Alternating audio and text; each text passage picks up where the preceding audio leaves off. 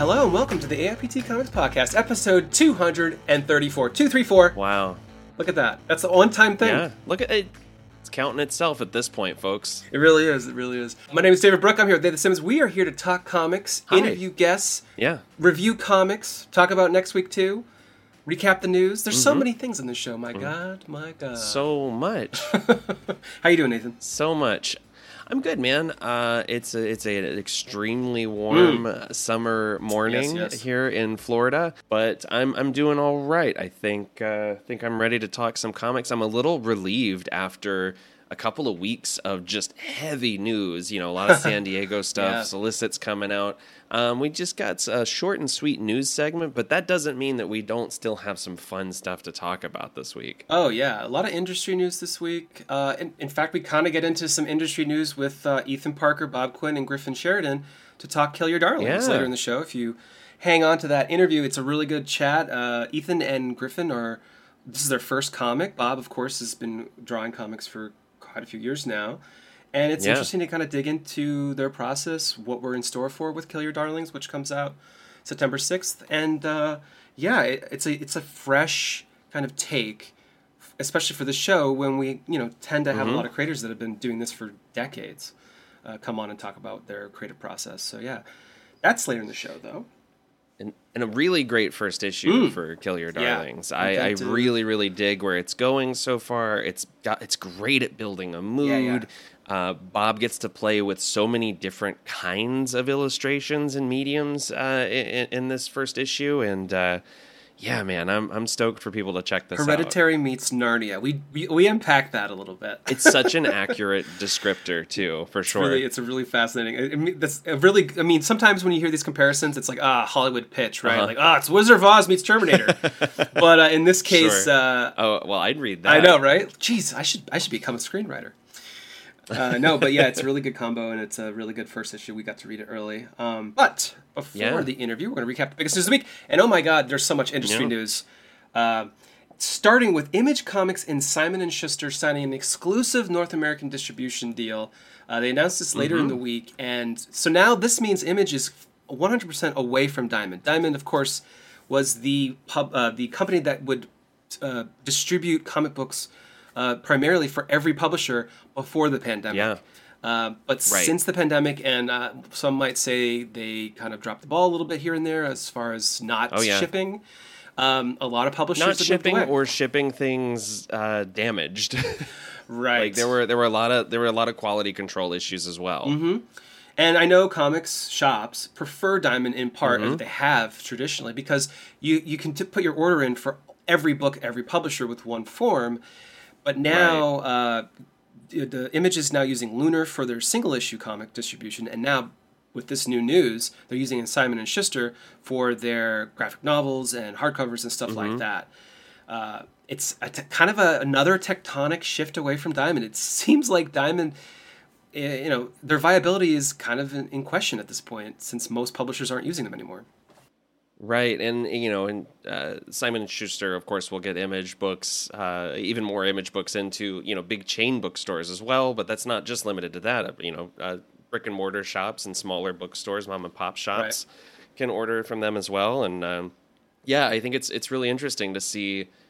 We almost expected like a quicker shift, right? Like a larger industry wide shift, but it seems like folks are sort of maybe letting certain contracts run out before they make their next moves. Right. Yeah, that's true. Contracts are signed and they have to kind of live them out.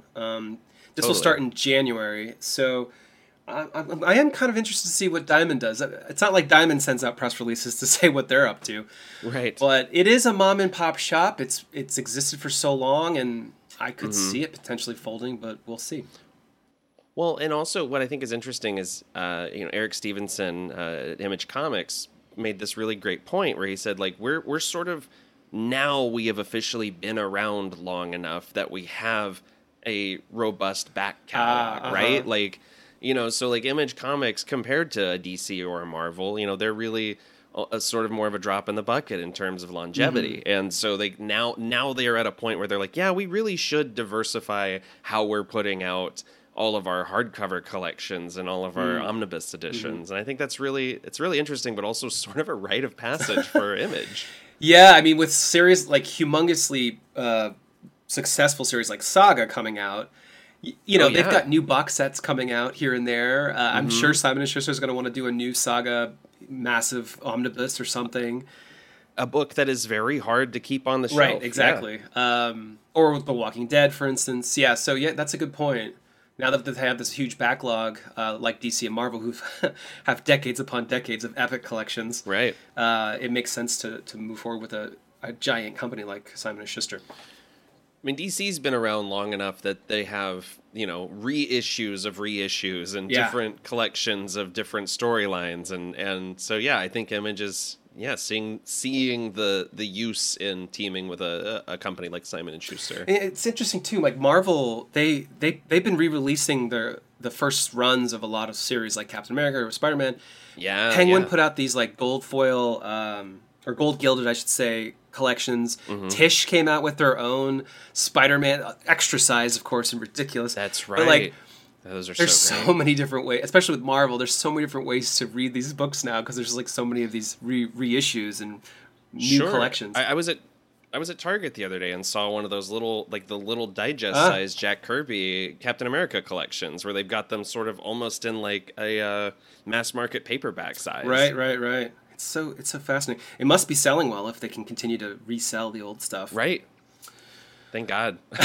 Speaking of selling, Dark Horse has announced retailer-specific Usagi Yojimbo Ice and Snow #1 variant covers. Yeah. Oh, these are This so pretty. This is so wild to me. So there are two covers that every comic shop can get. It's the Stan Sakai main cover, of course, and then there's a Scotty Young. Actually, there's three covers. There's a Scotty Young cover, and then there's a Paulo Rivera cover. But there are more covers on top of that. David Mack has done a cover, but you can only get it from a store called Things from Another World in California, Oregon, and two locations in Oregon. I wonder if it'll be on their website as well. Maybe it's just the brick and mortar location. It's a good question. Now the press release did send the website links, so that makes me think maybe you could order. Maybe you could order it. But some of these covers you can only get at very specific locations, which is so fascinating. Yeah. An interesting idea. Makes me think. Obviously Stan Sakai is a legend and been making comics for so long. This has to be a kind of thank you to comic shops to give them this unique opportunity to have a variant cover. Totally. And they're all great. Well, and also they're all great and they're all varied, right? Like I love this sort of hyper realistic Dave Dorman cover is gorgeous. Dave Dorman, of course, has done a ton of Star Wars stuff. He did ROM. He had a series of really great Archie variant covers. Nice. I love his work, and I was just so excited to see his name on this list. The David Mack cover, the rabbit is legit a real rabbit. Yes, yeah. I mean, it is just shy of one of his Daredevil covers, right? Like it rules. It's very cool. I'm hoping these sell really well. It'd be fascinating. We may never know, but it would be fascinating to know like how much this increases sales for comic shops.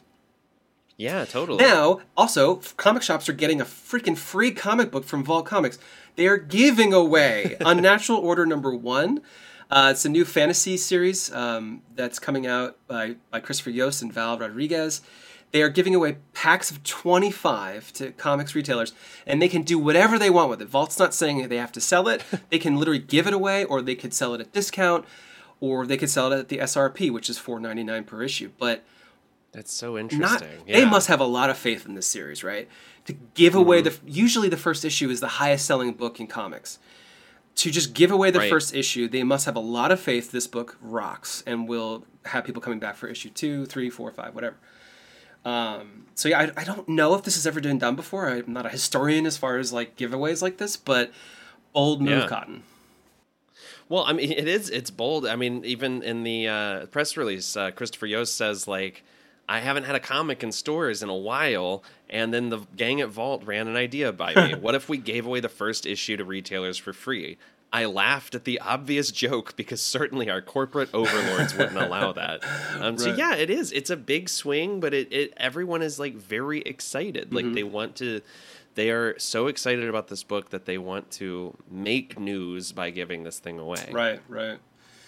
Yeah, so it comes out in October. I don't see a specific release date yet, but it's a really good reason to go to the comic shop that week.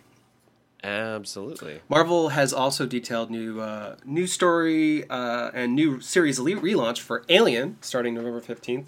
Declan Shalvey and Andrea Brocardo are reteaming again for another story arc on Alien. Interesting that this is the fourth time Alien has had a new #1 at Marvel Comics. in like 2 years. Yeah. I was kind of surprised by that as well, especially because Declan's talking about tying it back into earlier stories that he wrote. So I'm very curious to see why this would have to be a relaunch. I mean, both Alien and Predator have had multiple #1s in just like the last couple of years, and I've talked about this before. It's a little bit of a pet peeve for me. I always think it's so weird, but I know it's a marketing move, and it's it's meant to get people excited for a new era or a new launch, new arc. But yeah, I'm curious to see how this thing really leaves a stamp that marks it as a #1. Yeah, this one's going to have 2 time periods. Shalvey will be drawing these flashback stories on top of... Love that idea. Yeah, and it's interesting. There's 2 concurrent stories going. It sounds a lot more complex than he's just wrapping up now with Alien #5 next month. But yeah, I know how excited I was when Alien and Predator were going to be picked up by Marvel, in part because Dark Horse had sort of stopped making Alien comics at the time. Right. And the naysayer me, I don't know if it's naysayer.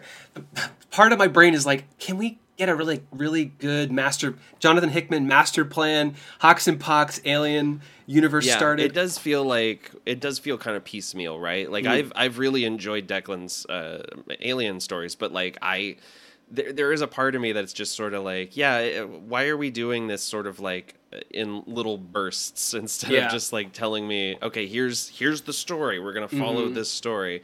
I mean, I guess that was sort of the Dark Horse template as well, right? Like we do a bunch of different miniseries, rotating creative teams, rotating characters, elsewhere in the galaxy being menaced by the xenomorphs. But yeah, I don't know. It's just it's odd. It's an odd way to approach it from Marvel, I think. Phil Kennedy Johnson, when he started, it felt like maybe they were starting something. And there was like some kind of hint maybe it was going to connect to the FX show that has yet to come out. I don't even know if it's been filmed yet. I wonder if that's part of it as well. Yeah, so maybe like plans shifted and now we're just sort of doing Fede Alvarez is doing a new Alien movie as well, right? Isn't he? That's right, yeah. Evil Dead remake director. Those rights are always sort of weirdly in flux. I know, it's crazy. Also crazy, we talked a little bit about this a few weeks ago, I think, but Daredevil Black Armor is getting that's right. got a little more details about it. It's coming out in November. It's a mini-series written by D.G. Chichester. And they've got this new cover by the God of War art director, Raphael Grassetti, that's insane. Yeah. It makes the costume look so cool. Anybody who hates this costume, look at this cover and you'll be like, oh no, it's pretty sweet. But then I think, it is. I liked this costume when I was a kid. I've never really had a problem with it. I do think it's probably harder to do ninja moves in it. But it's a lot of rubber, yeah. It's a lot of rubber and a lot, like, those shoulders have got to be so heavy. Yeah, you're right. But it's it's pretty dope, and I've liked these miniseries that like revisit an earlier era. Yeah, they're a fun way for especially older fans who grew up with that story to revisit it. Yeah, and Chichester was talking about how I hope fans of my Fall from Grace and Fall of the Kingpin stories find more to enjoy in my take on hypersenses and heightened action. And I think this is the first time we've heard that he'll be going up against villains like Hobgoblin and Sabretooth. Yeah. That's a pretty good lineup. Yeah. I mean, we're already seeing... We're in a heyday for Hobgoblin right now, man. Like, Miles is fighting him right now. Hobby fans unite.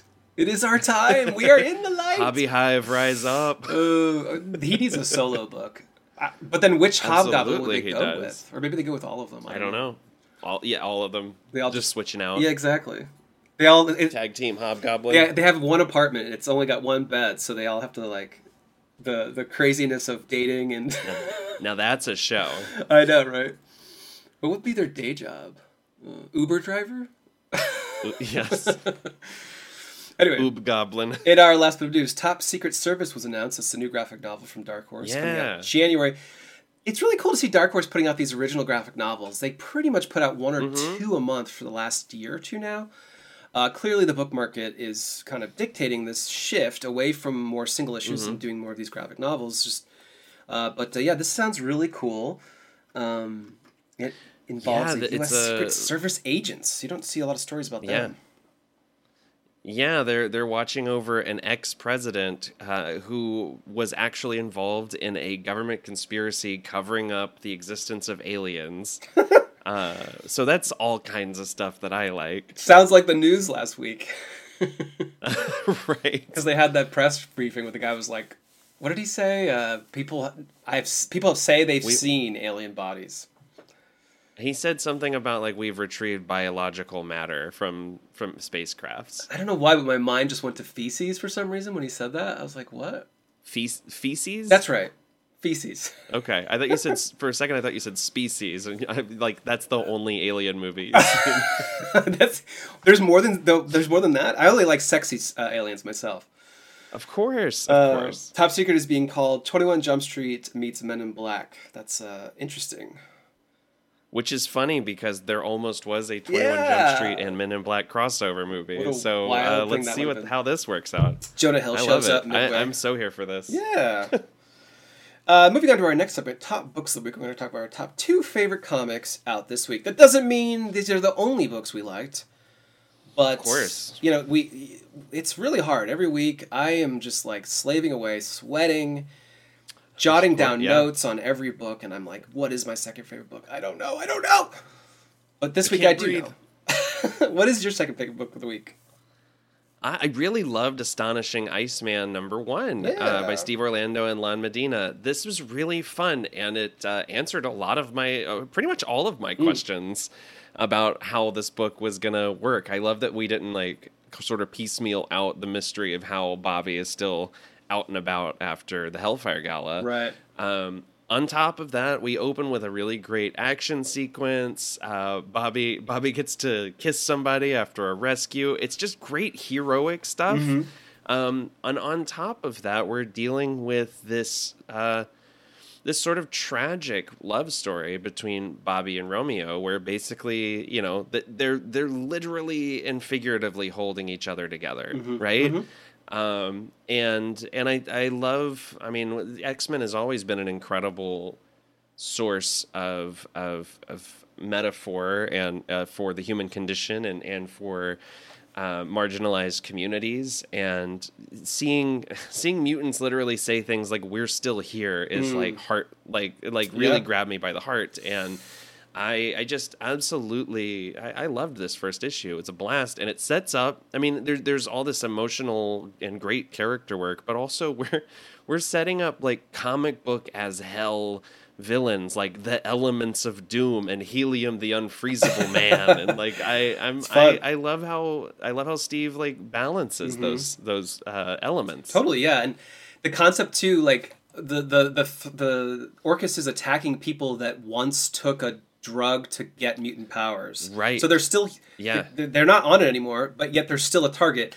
That's an interesting metaphor there too, right? Like they don't just stop with, They're not going to stop with mutants. First it's mutants, then it's semi-mutants, then it'll be Inhumans, and then Which is legit what politicians who are after people do in fascist countries. Right. That's things we've been talking about this year, right? Like first they come for Roe v. Wade, then what? I love. Yeah, it's very smart. It makes you angry for the characters and then for just the state of things, and it's a really well-written superhero book. Plus, it's sexy.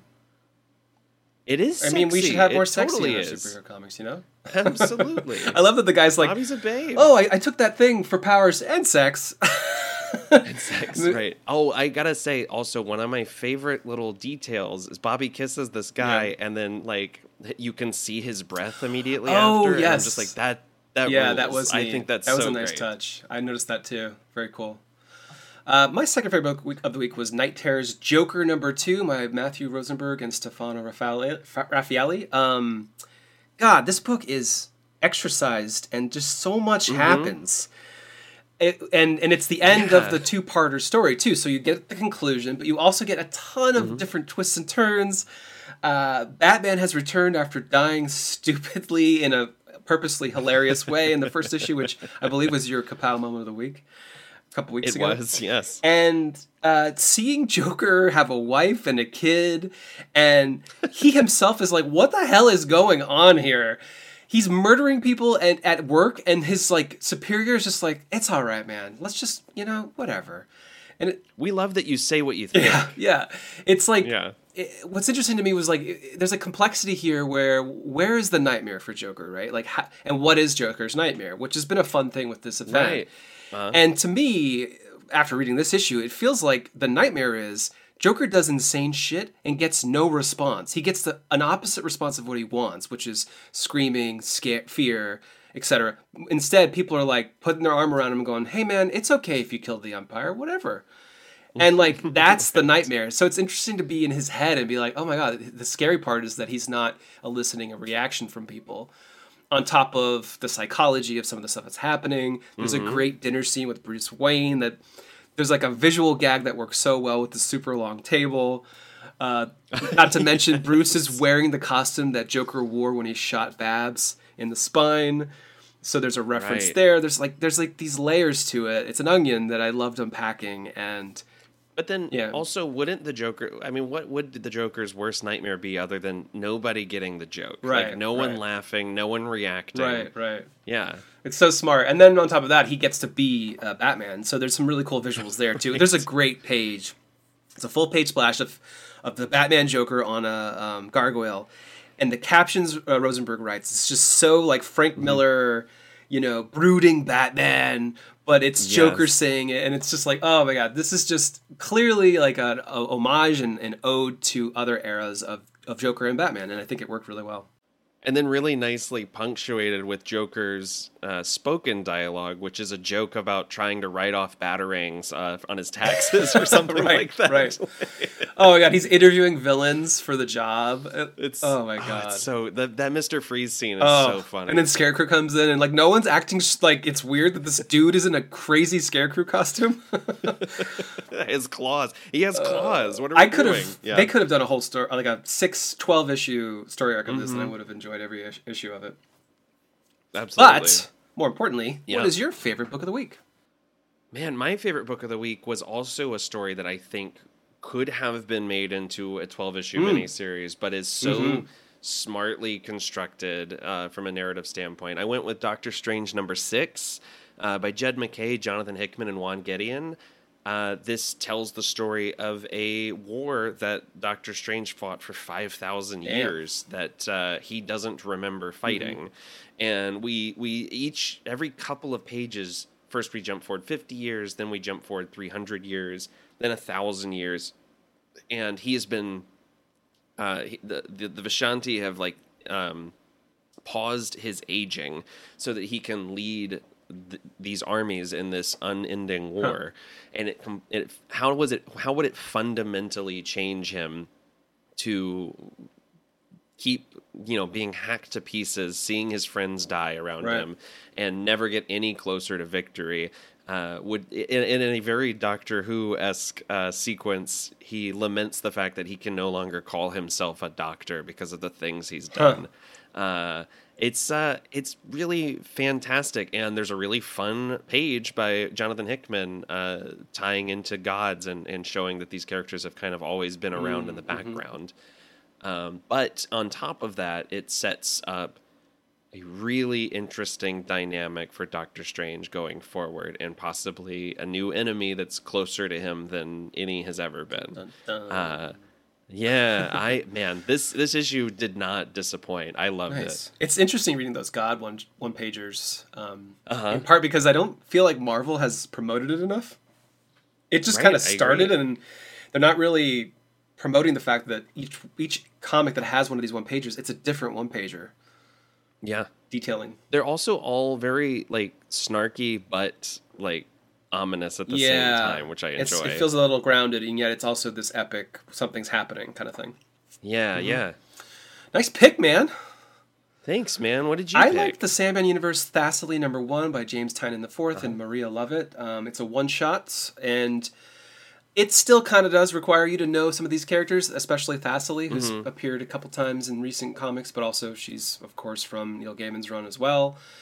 But, if you've listened to this podcast for a little while, you know I like stories within stories, and this story has these incredible prose pages. I think they're designed by Ann World Design, the letterer company person. And we get like a different look at Thessaly, this witch, and also while cutting away back to our main character, who is this like screenplay reader, or I don't know, she works at a Hollywood firm where they're just kind of churning out scripts. And Thessaly owes them a script. And she realizes that this person coming around in Hollywood itself, this giant engine of storytelling, coming around going, where's our story, could be a problem for her. So a lot of this issue is about her getting that thing written so that they can get off her back. Meanwhile, this main character, she has a girlfriend, or she thinks she kind of has a girlfriend, but the person doesn't want to commit to her. She lives this life where she sleeps with her boss and doesn't really feel great about it, but she just wants to be seen. And she makes a deal with Thessaly to basically, in a sense, be seen, in a sense. And so there's this interesting layer of purpose and meaning and storytelling. And it all kind of dovetails in at the end into this larger, not controversy, but like journey of Thessaly and Sandman and these gods. And what is Thessaly going to do next when the story, this issue ends? So there's a lot of thematic elements about storytelling in different ways too. Actually, that's something I should point out. The prose sections, one is like Victorian era, like Chaucer style page design. Another is a screenshot of a screenplay software that's open, and it's in screenplay style. So it's sort of like this celebration of storytelling in a sense over the centuries of humans telling stories, and of course it thematically works with Thessaly, who is centuries and centuries old too. So yeah, nice. Yeah, I have not gotten around to reading this one yet. I'm a little behind on all things The Dreaming. Yeah, so Tynion is man. He's picked up the baton from Neil Gaiman and just run with it, and I think we've said this on the show before, but these books feel like they were printed under Vertigo. Totally. If you grew up with those comics or ever read them, it's really cool to see that it's kind of still living on in its own way. But that's it for Top Books of the Week. In our next segment, Standout. Kapow! Of the Week? What is this? Our favorite panel little page? Could there be such a thing? I don't know, but we'll find out. I want to be that guy from Princess Bride where he has the machine that tortures you. And he's taking notes on how much pain he can inflict. I just took 7 years from your life. The Six-Fingered Man. Mm-hmm. So good. Or what is it? Isn't that what is he called? I've seen it before. Man. I think it's Six Fingers. I'm gonna look it up. Six. Well, what's the Spaniard swordsman? Yeah, the Six-Fingered Man. Yeah, Count Rugen. You killed my father. Prepare to die. I remember watching Waiting for Guffman for the first time and being like, holy shit, that's the Six-Fingered Man. That's funny. I love Christopher Guest. So what is this? Our favorite panel or page? I know, it's crazy, right? My favorite. I love... Oh, go ahead. Let's go together at the same time. We'll just say it at the same time. Okay. People will piece together. No, just so kidding. Anyway, I really... 55 burgers, 55 fries. Oh, God. 55 tater tots. One of them is really weird. We're talking about a show of skits. I think you should leave. Anyway.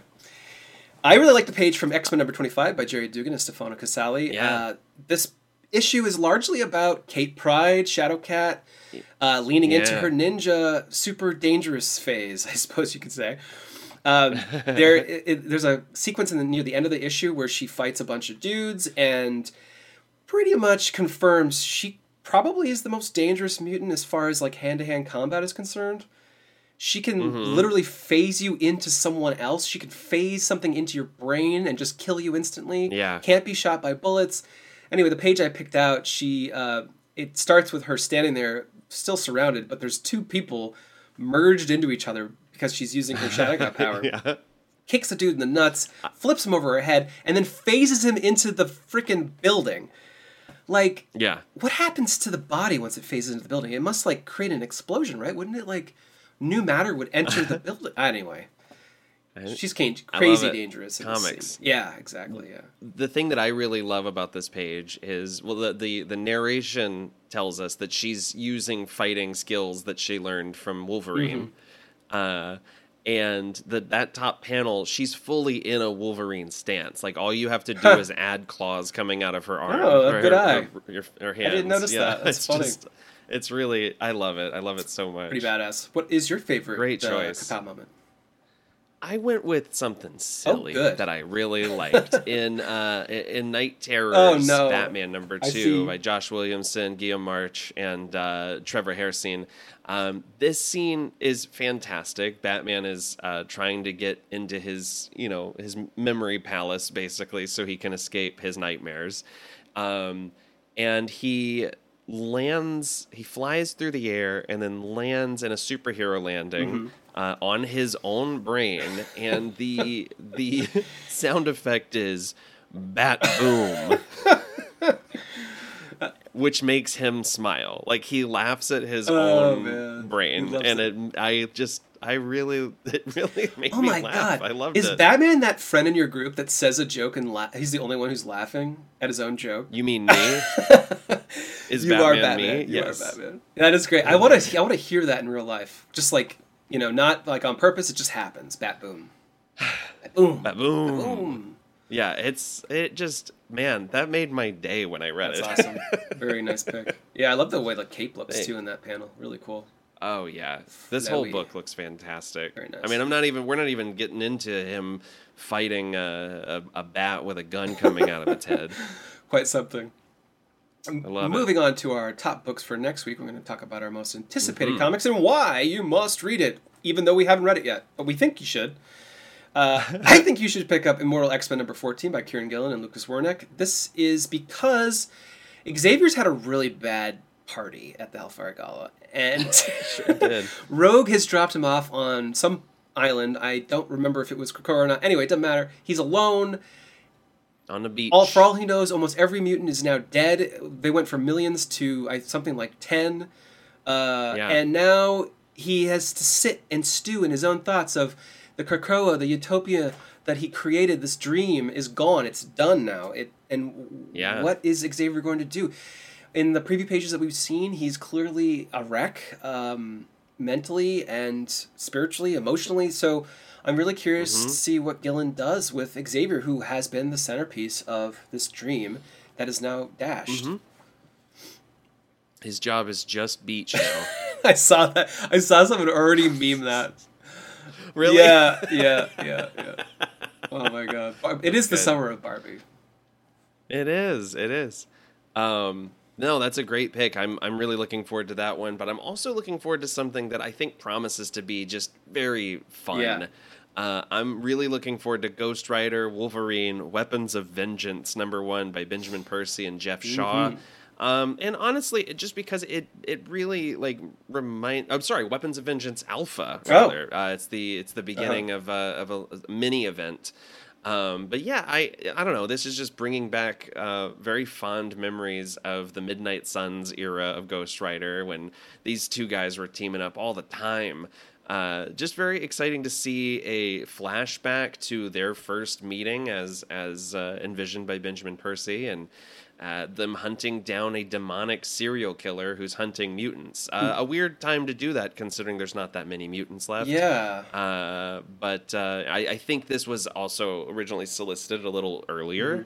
I'm not 100% sure. But anyway, for a fun supernatural crime story with these two exceedingly violent characters, I think it's going to be a good time. Yeah, there's a cover of Wolverine and Ghost Rider melded, and the adamantium of his skull is visible. It's crazy. It's really cool. Considering where Wolverine just ended, where he's trying to hunt down the remaining Wolverine clones that Beast made. I wonder if that'll tie in somehow, but it's too early to say.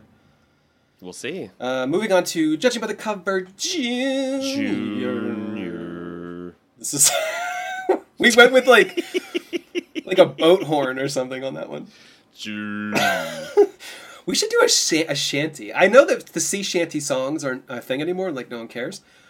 But yeah. I like to do things That's late. why we should do it now. Yeah. That was a good time to be Great alive, idea. though. Everyone was just happy. It was. Listening to it shanties. was. Anyway, what is your What do you do with a drunken sailor? favorite cover out next week? Yeah. My favorite cover next week is gotta be the front cover. The front cover. Yes.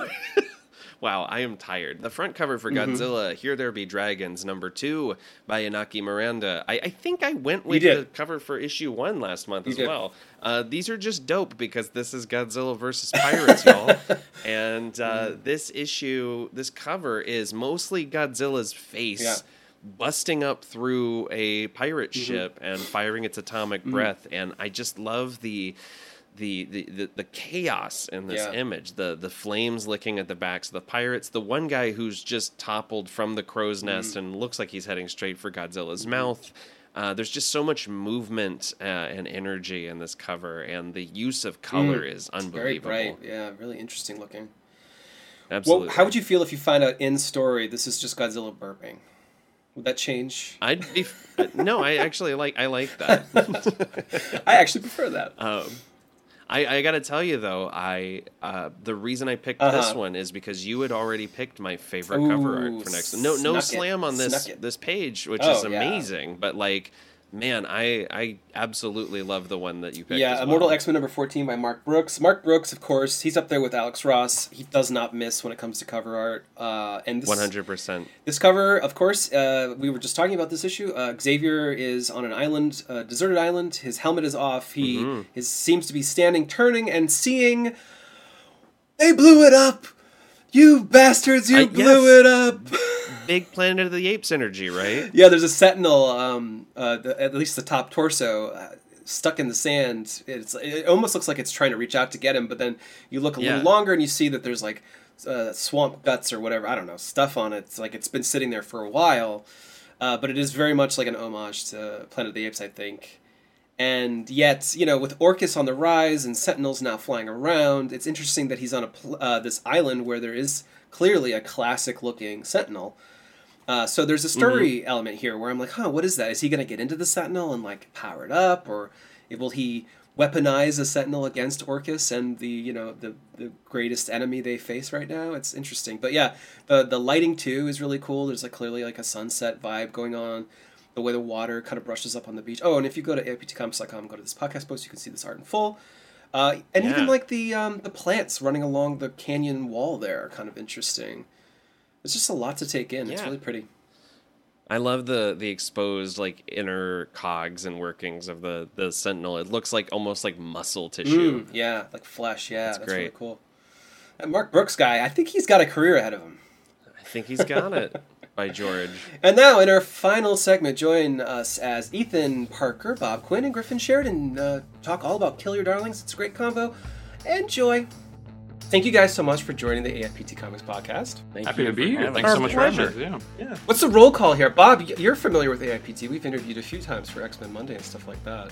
Yeah. That was pretty much my connection to AIPT. They were like, hey, you drew some X-Men. And I was like, yeah, I did. And then Ethan Parker. Yeah, me and Griffin, we were known a little bit around the internet for running the KLC Press Substack, the Jinx World Substack, and for Matthew Rosenberg's podcast, Ideas Don't Bleed. We do a lot of work with Stegman and Cates and Bendis and Rosenberg. We've never been on the show before, but we're big fans and we really appreciate it.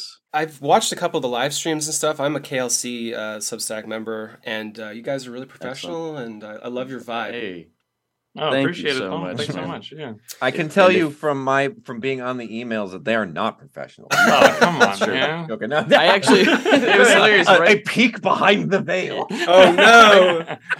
Right before we got on, we had a very good exchange in the group chat with Bob that I think he was maybe a little taken aback by. And the way I was absolutely not. I thought it was sometimes communicate. Very good. Over time, you become more familiar, and then things happen, right? Yeah. Yes. So to start, Kill Your Darlings is coming out September 6th. FOC is August 13th. Kill Your Darlings was described when it was first announced in Image Comics' press release as Narnia meets Hereditary. Can you unpack that for me? Because that is mind-blowing. Yeah, absolutely. So when it came time for Ethan and I to write our first book, when we sat down and said, okay, I think we can make comic books. We love comics. We love storytelling. Let's make a comic book. What is it? Ethan had this idea for a visual, all the spooky crayon drawing stuff that you see in the preview pages. That is where the sort of idea sparked, and we sort of built it out from there. And naturally, that obviously lent itself to horror. But then we were like, okay, well, we both love horror. That's one of our favorite genres. What else do we love? We love fantasy. And so the two just sort of naturally met in the middle with that idea. And we thought, well, that'll be fun to sort of jump back and forth between our two favorite genres that are also so different from one another and so rarely, I feel like, done in tangent with each other.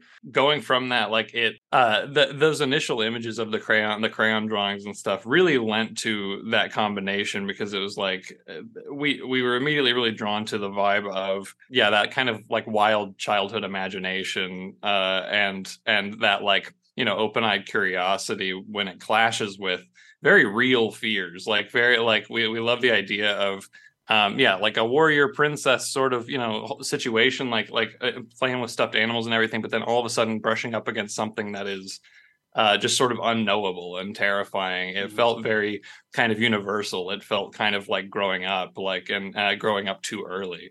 And so, the Narnia and Hereditary thing, we don't always love a this meets that, but if we were going to have one, that's pretty apt, because it is, it's kind of like peanut butter and jelly, those two elements, where you're flashing between as much fun as you can have and as much as frightened as you can be, because one just enhances the other. One just makes you more worried and excited about the other.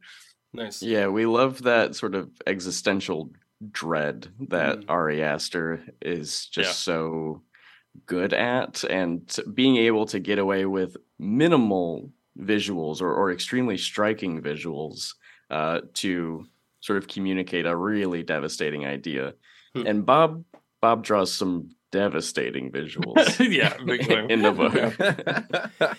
Speaking of which, Bob, when you draw these sequences, are you drawing them like linearly, or are you drawing like the fantasy stuff separate, or are you focusing on one or the other while you're drawing? No, I the way I do it is I get page one and I draw page one, and then just go straight through the book.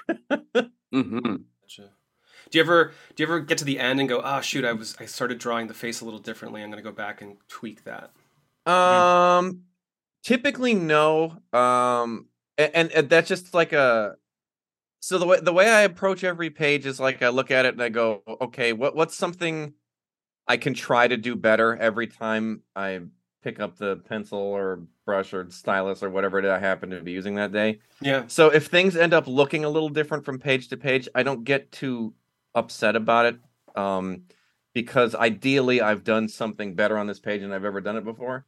Right. And I just kind of go, all right, well, nice. It looks a little different, but if anybody picks up the book and looks at page one and then turns all the way to page 80 or whatever and goes, hey, wait a second, that face is a little different, I'd be like, I don't know what to tell you, man. Could you tell who it was when you were leafing through? You're fine. Right. Bob's so impressive to me, because he really is like an artist, where it's like he is always building on what we've given him, and he's bringing so much to the table, but he's also just like a true workhorse, where it's like his speed and efficiency are wild. Like he churns through the whole thing, but I don't feel like he's ever cutting corners. He's always getting the most out of each moment. And I don't know, how do you do it, Bob? How do you do it, Bob? I'm a psychopath. I sit here and I don't move. Yeah. Make sure to stand up every once against. What is it? Sitting is the new smoking, they're saying. Yep. And I'm doing 6 packs a day, baby. I've never heard that. That's very upsetting. Oh man, I interviewed Steve Pugh a couple years ago now, talking about Harley Quinn breaking glass, and he was telling me, since that was a graphic novel, he drew, I think sequentially, but then by the time he got to the end, he started liking how he was drawing Harley's face by the end. So he said he went back and redrew her face. and like I think he had extra time since it was a graphic novel, but I've always wondered about that in certain cases, but in this case I think it makes a lot of sense. We haven't talked about the story at all. It's safe to say this is a passion project, if I could speak for you, but when did the butt of the story begin? Because it feels like it could have been quite a long time now. Yeah, it has been in the works for a long time. Like Griffin said, like the original like little bitty seed of it was mine, and I immediately brought it to Griffin, and then we built it out. By the time the book comes out, we'll have been working on it for about 3 years, which is a long time for something like this. Sure.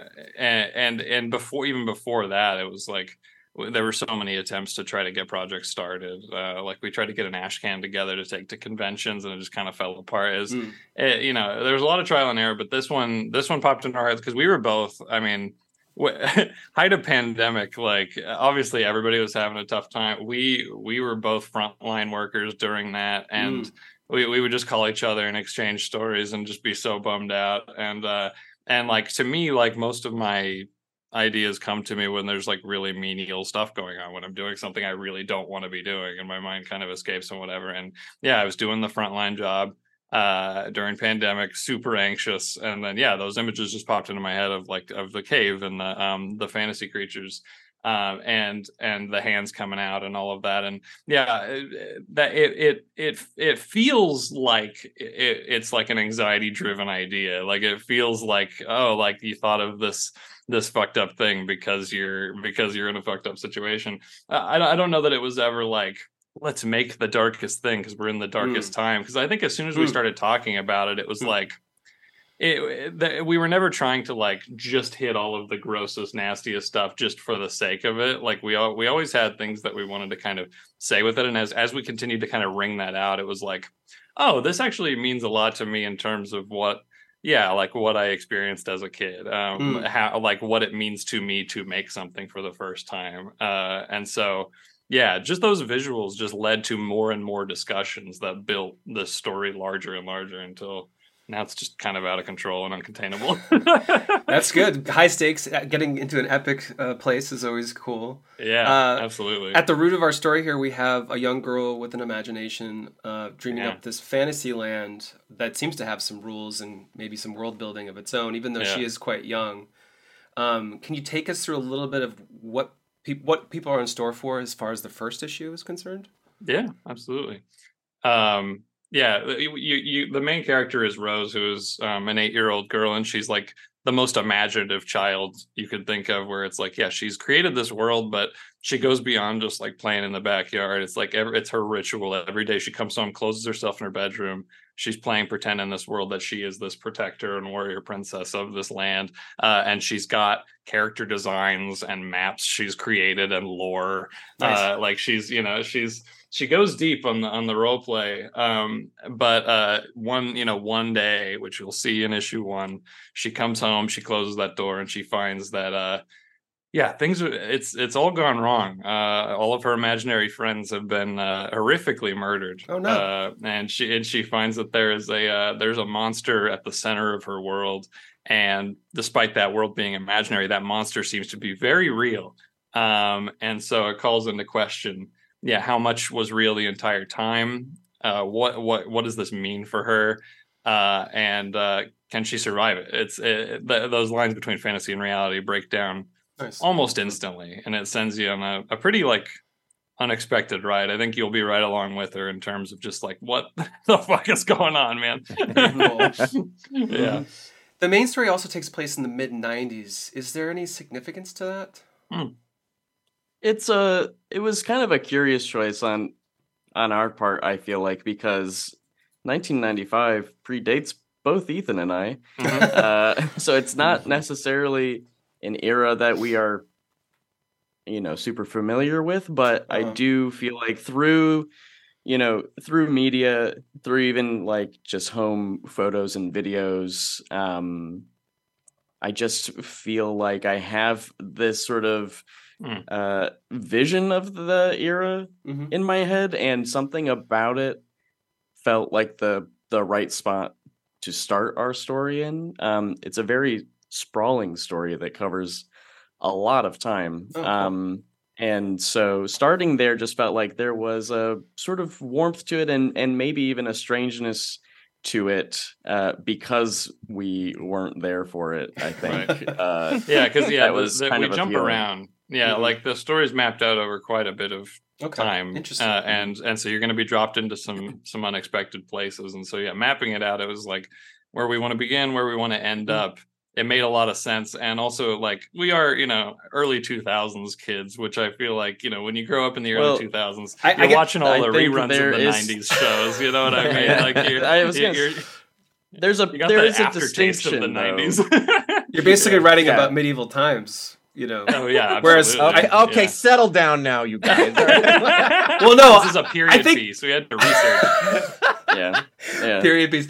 I think I could speak for. I don't know how old Bob is. He's probably like 22, but. You sweet child. But not to age myself, but it was very intriguing to me because I wasn't as young as Rose was during the story, but I was a little older. So yeah.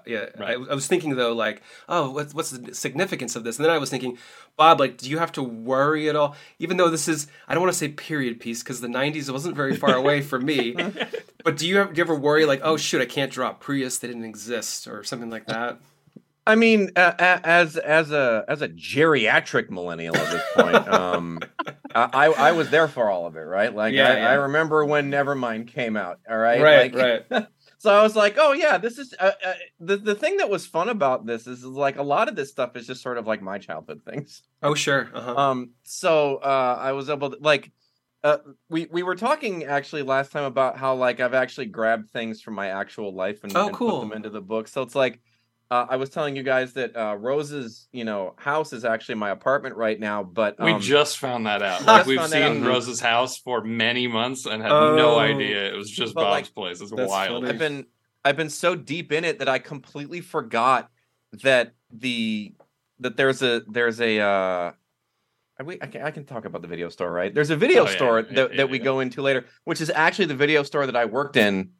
When I was in the 90s, cool. Right? So I don't know. Yeah, it's totally. Bob was in the overalls. This book is just about I was in the overalls. I had the. It's an autobiography.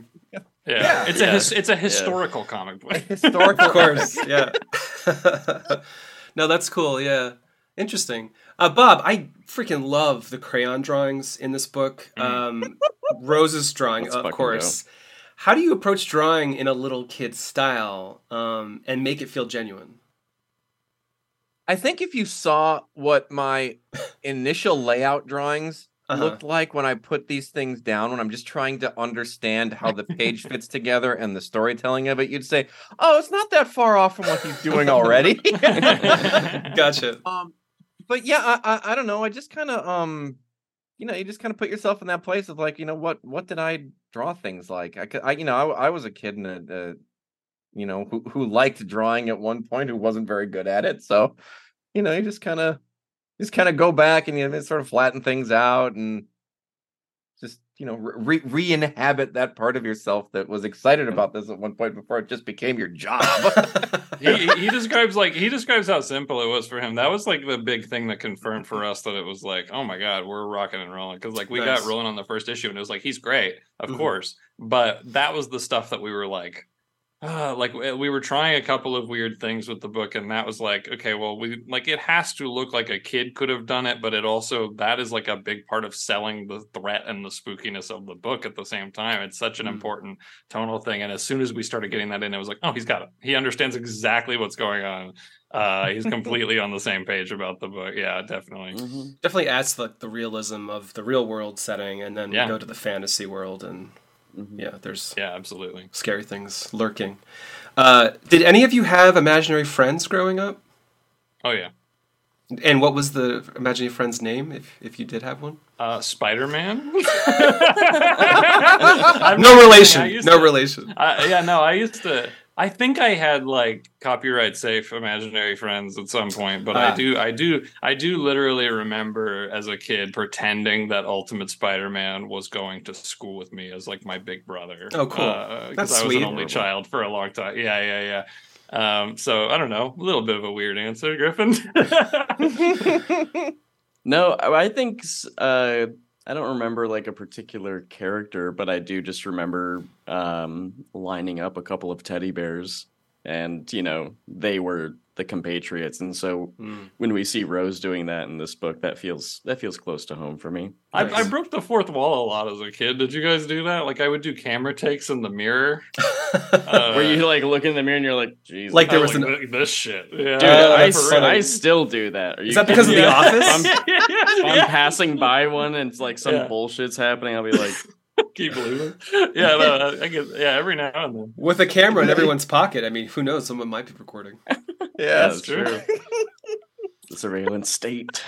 Bob, did you have any imaginary friends or imaginary worlds cooked up?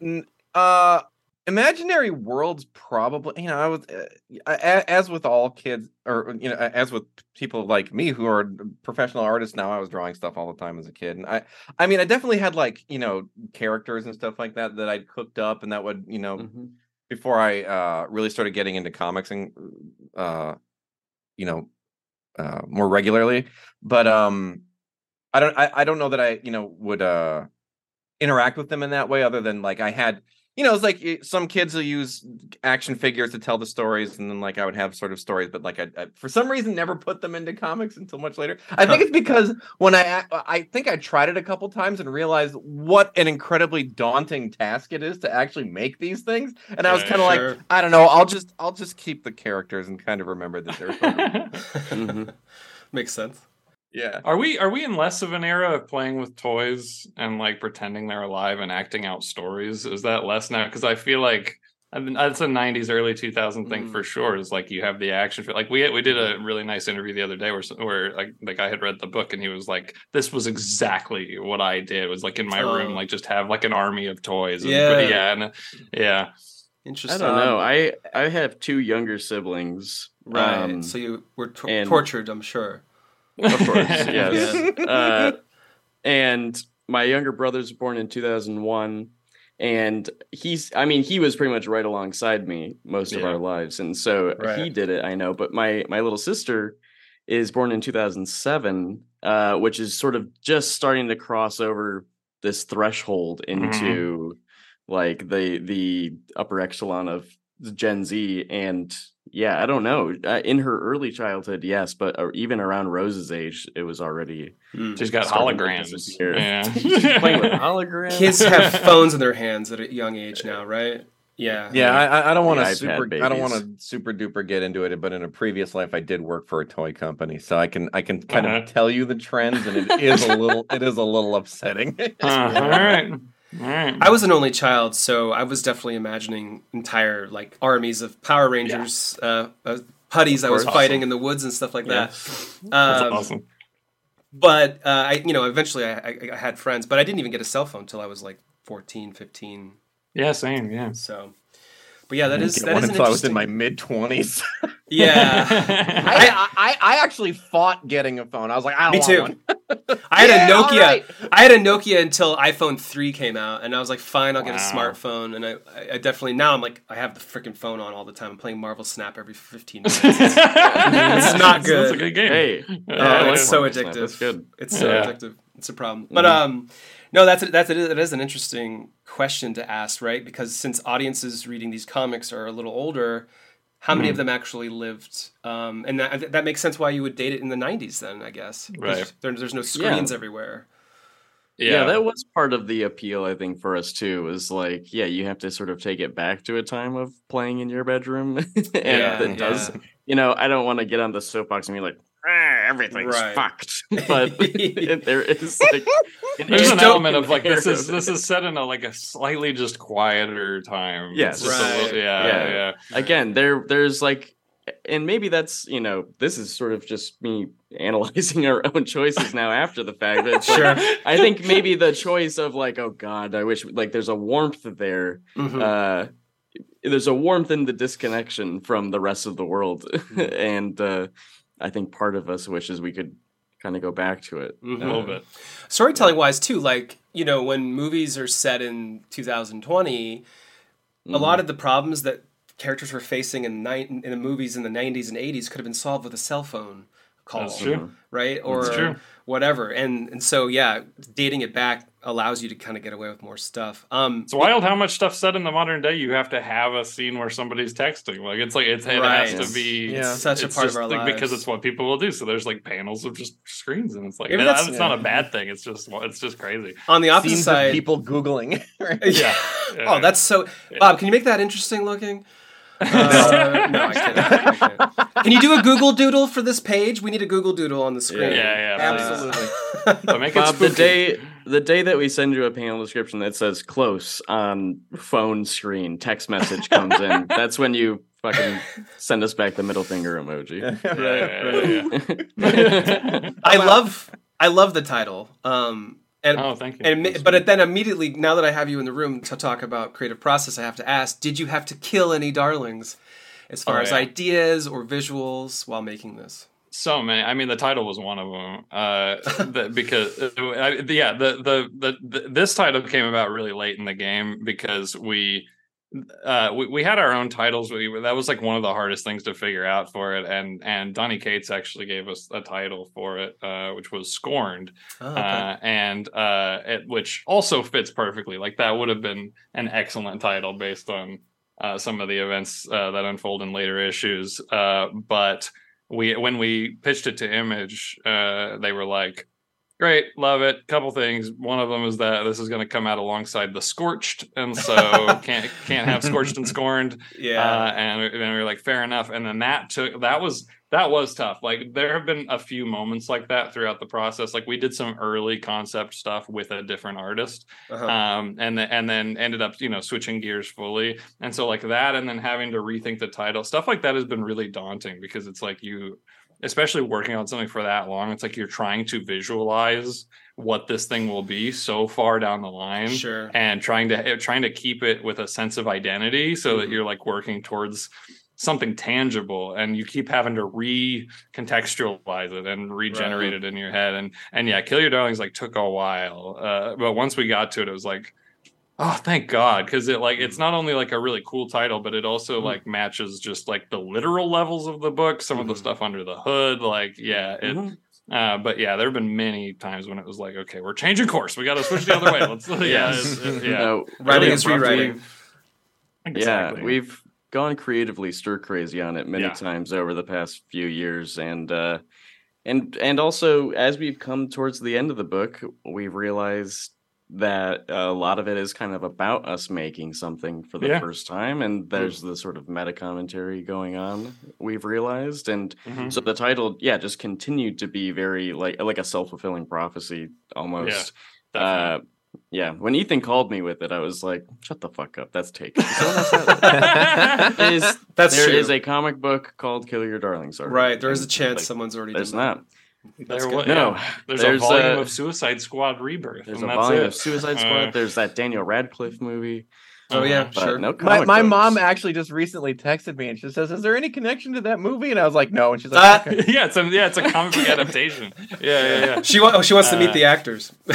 Right. Right. Big deal. Harry Potter. Right. But yeah, there's a lot of like layers to it, but certainly one of them is just like how really, really difficult it is to make something for the first time, and what that kind of thing can mean to you, and how you try to keep it alive and keep your own kind of spirits alive, and that can all be found in there for sure.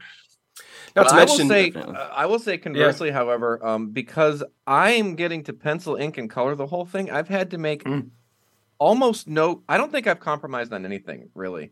Like any page that I've put out, I've been more happy with than anything I've ever done on any project I've ever done before. So I don't know. I understand the creative process and what you guys are going through, but on this side, all good, man. Easy peasy. It's true. He's getting to control the whole process. It's so exciting.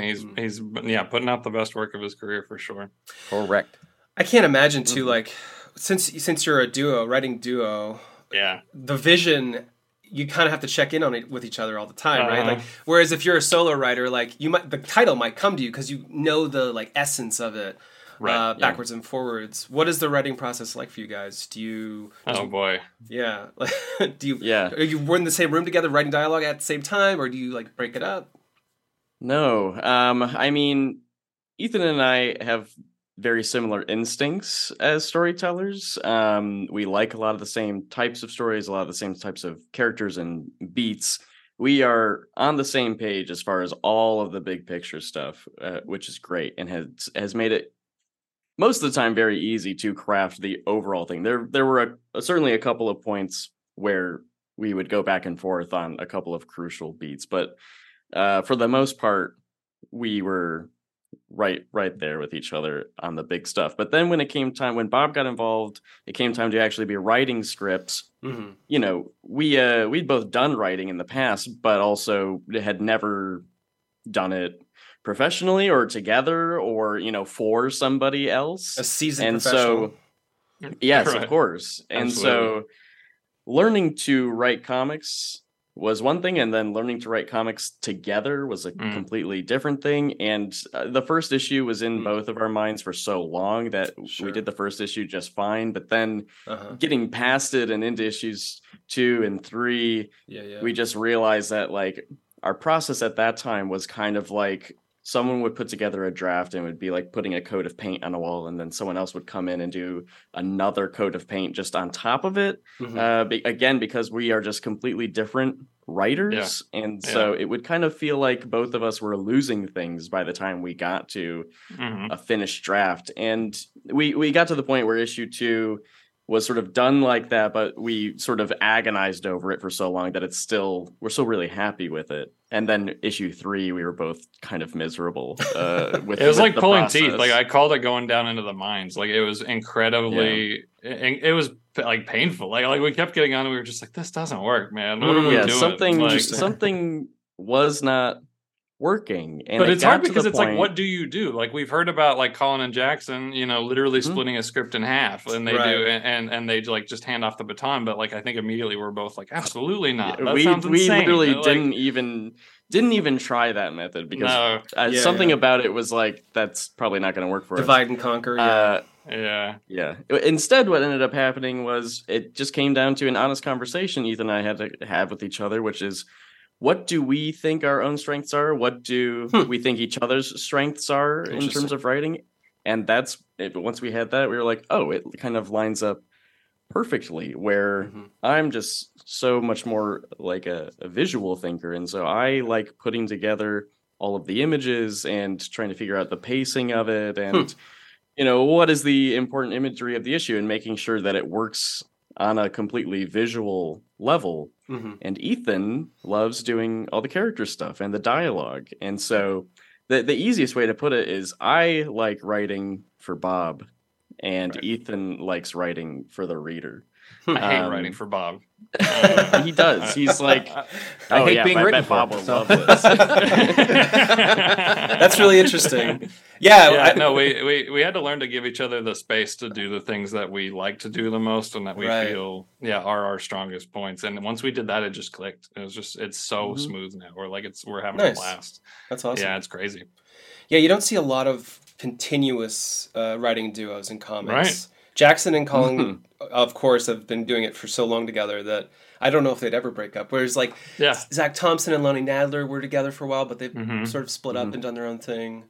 But yeah, it's scary. We got a lot of warnings about that of like, you guys are going into this, like, be careful, like make sure that you protect yourselves because like there are a lot of like vicious falling outs and if it definitely felt like we could have got there, just like not like we never hated each other because of the process, but just in terms of like it felt like we could at some point be like, this is not fun. Why are we doing it like this? Like why would we do this when we could just do it on our own?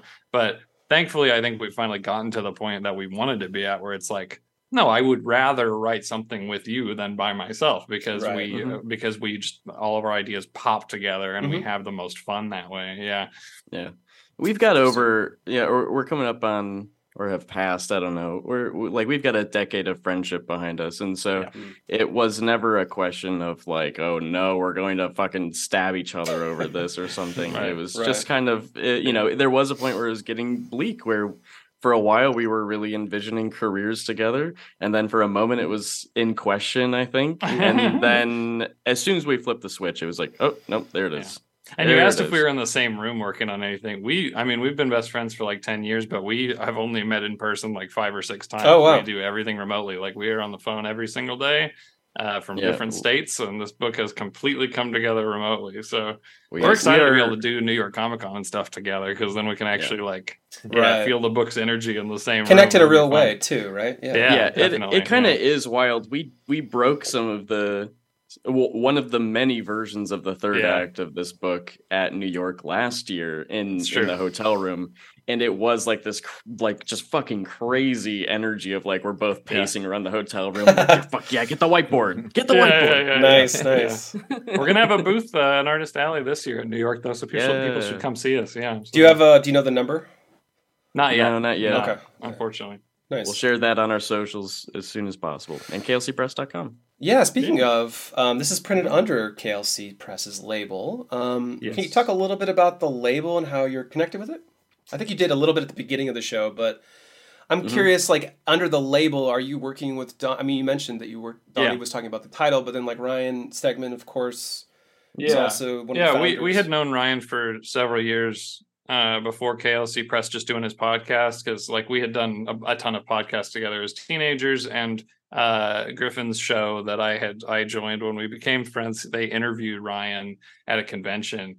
And so that was like their first encounter. And just years later, it's such a freak thing where just Ryan was just like, you still make podcasts? Just like sliding into Griffin's email inbox. Nice. And then he was like, do you want to make me one? And we were like, I mean, obviously, yes. And so we got to do a show with him where he would bring creatives, Stegman and his amazing friends. Like every episode, he would like try to bring on one of his incredibly talented creator friends. And that and Donnie quickly became like the co-host of that show. Like he was on almost every time. Yeah. And that very naturally led to the KLC Press thing, because we did that for a while and it had traction. People really liked it. And then one day, Donnie and Ryan were like, okay, boys, everything's about to change. We have made this deal. It's pretty crazy. It allows us to build essentially an imprint, and you guys can kind of turn what you're already doing into a job. And so it was cool. It was our first kind of step into the comics industry, where it was like, oh, we're working on promoting books and releasing process stuff, and like seeing how it all comes together with, Donnie and Ryan and John J. Hill, letter and designer, also for Kill Your Darlings, and other books have cycled through KLC Press. Like we're also putting out The Schlub this year, which is written by Ryan and Kenny Porter and drawn by Tyrell Cannon with colors by Mike Spicer. And so like who were all on this podcast 2 weeks ago. That's right. Yes. And working with all those people and promoting all their stuff coming together. It was cool because we were working in the comics industry for the first time, but it was also this incredible crash course for what it's like to make comics, and continuing to meet all these creators and having them advise us. Donnie was wonderful enough to give us our earliest feedback and give us some pointers. So like when you came on to do the podcast, how early were you like, hey, I want to make comics too? That was pretty instant. Griffin talks about it was nice. There was a definitive moment where we started doing the show in June 2019, which was, kind of the real come up of the Venom run that they were doing. Yeah, right. Absolute Carnage was about to drop, and then Stegman had a signing in Detroit for Abscarn #1, and so at that point we've been working on the show for just a few weeks, and he had kind of brought up us being paid or something. He was like, do I pay you for this? Like, that sort of thing. Yeah. And we were kind of figuring it out as we go. And of course, we were eager. So we were just like, no, don't worry about that right now. We'll talk about it at some point. And then, but in the background, Ethan and I were like, okay, so we don't ask for money.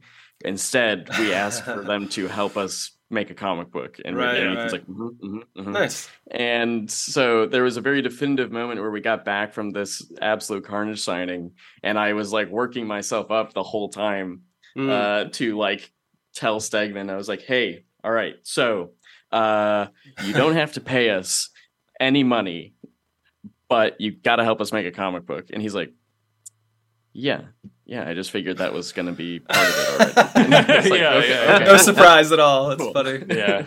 Oh, and he's now Ryan is doing variant covers for every single issue, and they're all gorgeous. Very cool, just surreal.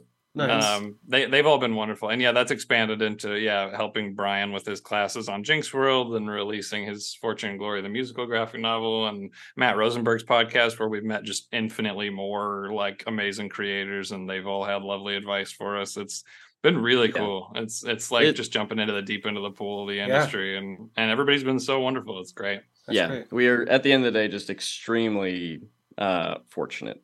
Extremely fortunate to be in the presence of so many excellent creators and to have so many of them be so kind and open to share especially advice. Bob Quinn here. Oh, Bob's here. Honestly, because it's just a path of luck. We've been so lucky and grateful, and Bob is the biggest example of that, because getting to work with somebody so experienced and so professional and so talented, like he's just brought all the stuff that we just had all these ideas that we hoped they would work. Bob has brought them to life beyond what we could imagine, and it's the best experience anybody could have had on a first book. We're very, very not to put you on the spot, Bob, but what was it like working with two newer creators? So it's really interesting because I didn't have a ton of misgivings at any point, because when usually the joke is like, well, how'd you guys get involved in this? And it's like, they emailed me, because that's literally what happened, right? Like an email comes in my inbox from this name I've never heard before, and there's this pitch attached to it, and I read it, and I was, because I get these every now and then sometimes I'll kind of entertain it a little bit. 9 times out of 10 I'm all like, this is just not for me, right? And it's like I've been working on X-Men and all this stuff, and it was like I'd been thinking about wanting to do something a bit more, I guess, personal, but I just kind of wasn't really sure what I wanted to work on, right? So all of a sudden this pitch comes in, and I'm like, oh shit, this is like the kind of thing that I might make if I was making something for myself.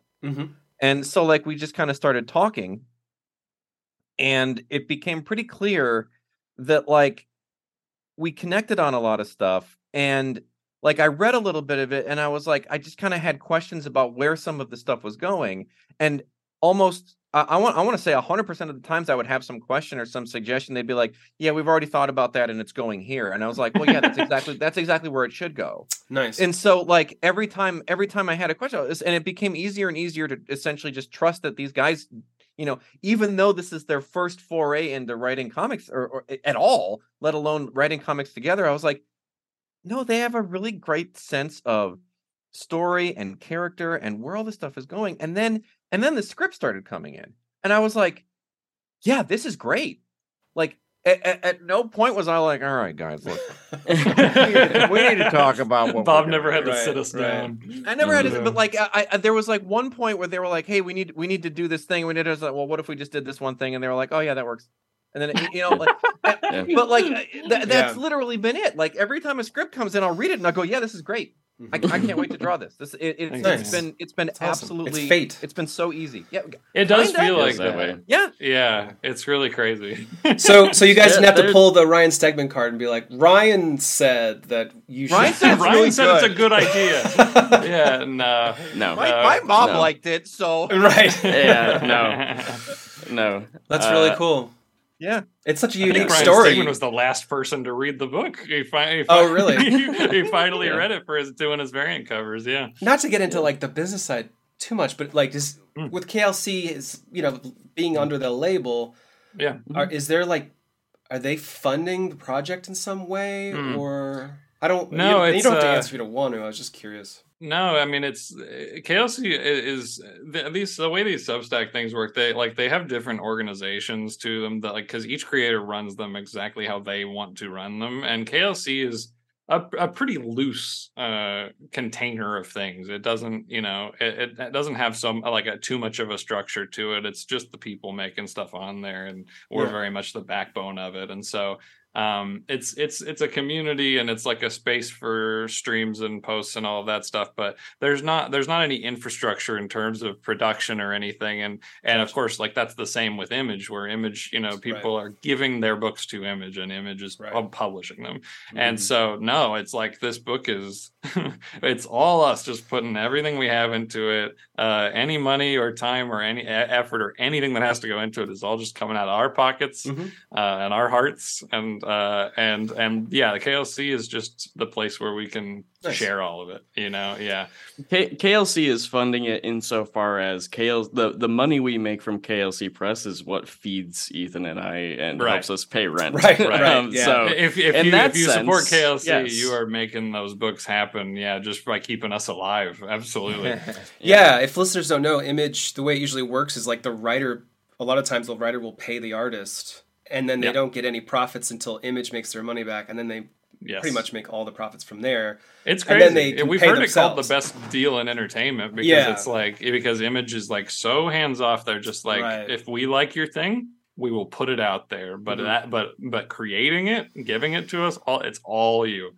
And so that's awesome. It's very daunting. And it's a risk, right? I mean, it's a huge stage. It's not like they're bringing you on to write Buffy the Vampire Slayer and you have to out of pocket, right, keep the thing going. You're a raw nerd. You're showing the world exactly what you've got, and we're taking all of our biggest possible swings. That's all the advice we've gotten. Show up, make sure that you don't not get invited back.